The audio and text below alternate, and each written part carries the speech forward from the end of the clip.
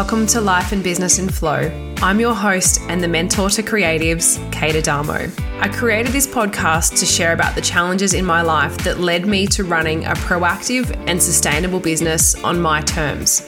I've always been guided by my intuition and what feels right, and I've never done what they say you should do. I've always done it my way and with authenticity.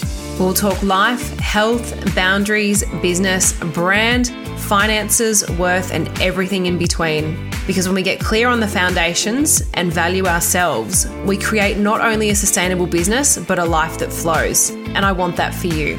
Thank you for being here. It means the world to me.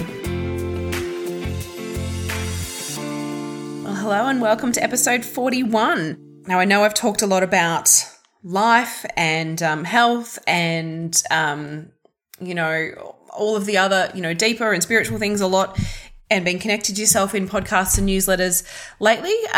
Today, I wanted to share a little bit more business related because we are at the end of quarter one, which feels a little ridiculous that we are already here. And I know we always say that how fast the years go, but this one just feels especially fast. And I know from just having conversations with a lot of women I worked with that a lot have January off or a good part of January with their children.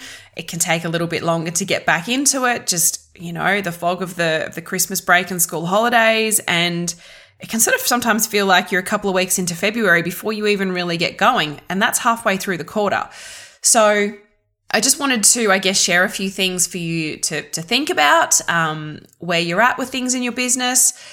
Did you make a lot of promises to yourself that things were going to shift and change from last year to this year, and it's still kind of same, or maybe worse? Maybe it's a little better. Who knows? Depending if you've had support and what you've done.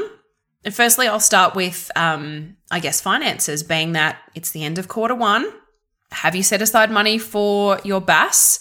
And in the coming weeks, obviously, prepare all of that, send it to your accountant or bookkeeper, or prepare that yourself, because it is something that does creep up on people at the end of that first quarter in the year, to just make sure that one is done or prepared. And have you done any tax planning? Have you spoken to your accountant or whoever it is that you work with or mentor or whatnot, and done any tax planning? Do you have any idea of where things are at from this year to last year? And please tell me you've done last year's return, and if not, get onto that ASAP, because that does make me nervous. I know some accountants suggest it, but it makes me nervous because if you haven't paid last year's tax and your business had grown and you weren't aware of how much that was, and maybe it's considerably more than it was the year before, maybe that's going to be the same or more again this year, which means it could be a lot more money than you've actually accounted for. And for me, I put money aside every month, my BAS and tax, pay my PAYG, quarterly with my BAS.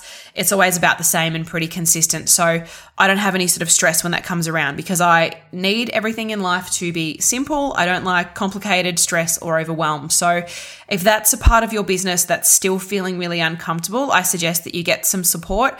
I love helping clients with finances and expense forecasts and sales and tracking and goals and all of that stuff. It really lights me up. I love numbers and spreadsheets. But I do suggest talking to your accountant or bookkeeper as well to just be really, really on top of that, because, do you need to spend money in this last quarter? Do you need to really pull back? Have you not made what you thought you were going to make and you need to have money set aside for tax? Something to really think about. And I know some of you are probably a bit nervous hearing this, thinking, I really have dropped the ball with that. And it's okay. Everyone does from time to time, and there's different focuses in our life. But this is just a little gentle reminder to lovingly pick up that part of your business and to run with it, and don't put your head in the sand, because that's where it starts to get a little bit messy. And if you want to sort of learn anything more about that, I did an episode with Stacey from Healthy Business Finances last year. So there might be some great info and takeaways there for you. Have you, just looking at the other side of your business, have you touched on your legals or insurance lately? Is any of that up to date? Had you promised yourself that you would do that? And if so, is it time to look into that? Also, I'd say probably brands, social media, service offerings, pricing, all of that good stuff. And as we grow in business, we evolve and we change, especially as women. We deepen into things. Who we were when we started this business might be quite different depending if you're, 2, 5, 8 or 12 years in. I know I've grown and evolved so much and will continue to in these coming years. And we need to make sure that our brand and the identity and the strategy and the message, that it all is in alignment with who we are now, because we're never going to attract our ideal clients when we're talking about things that mattered to us a few years ago. And maybe some of you are in the process of that, like I am as well, and just shifting into that now. But it's something I just want to draw your awareness to. And I'd often have people come to me and go, oh, I need help with my social media and marketing. And I'm thinking, whoa, okay, maybe, but let's go all the way back, because we don't have a clear brand identity, and there's certainly been no strategy. It was just, my friend or Fiverr or one of those, cheap companies, and, that's how I started as well. Everyone does. Created a logo for me and off I went. But I've not really had the thought about who I am in this brand, what my point of difference is, what my magic is, my story is, how I really want to show up, how I articulate that, and how I attract and find my ideal clients. Well, they should find you if your message is right. So if that doesn't feel in alignment with you, or you think that that's overdue, I would love to support you with that, because I love that, like really diving in and helping people find that gold, and then matching you with either brand or web or copywriter or photographer that I feel would be in alignment and give you options, because that's a really hard thing. Who do I go to? Or I've had a bad experience, or my last website was done by a family friend or a guy that worked in corporate or IT, or I Googled and they just didn't create something that felt feminine or connected or grounded or really understood your message or voice. It might have just been SEO focused with some words that don't even read that well. And I've seen that for a number of clients' websites. And I'm sure there's some of you thinking, yeah, that's me. And it's not really in alignment, and it's time to change, because, looking at sort of the economy and how it's been going and how it could potentially be shifting, it's going to be more important than ever now to really turn up as you are and have people see you really authentically. And for you to, I guess, understand who that is first, for us then to connect that to your brand, to then connect it to your ideal client, and being across your tax and your pricing and all of those things, and being really, really smart at the moment is going to serve you very well, and not having the head in the sand, as I mentioned before. And with those service offerings, with the brand then going on to the service offerings of, does that offering still feel in alignment? Am I still doing all of those steps? Can I add more to it?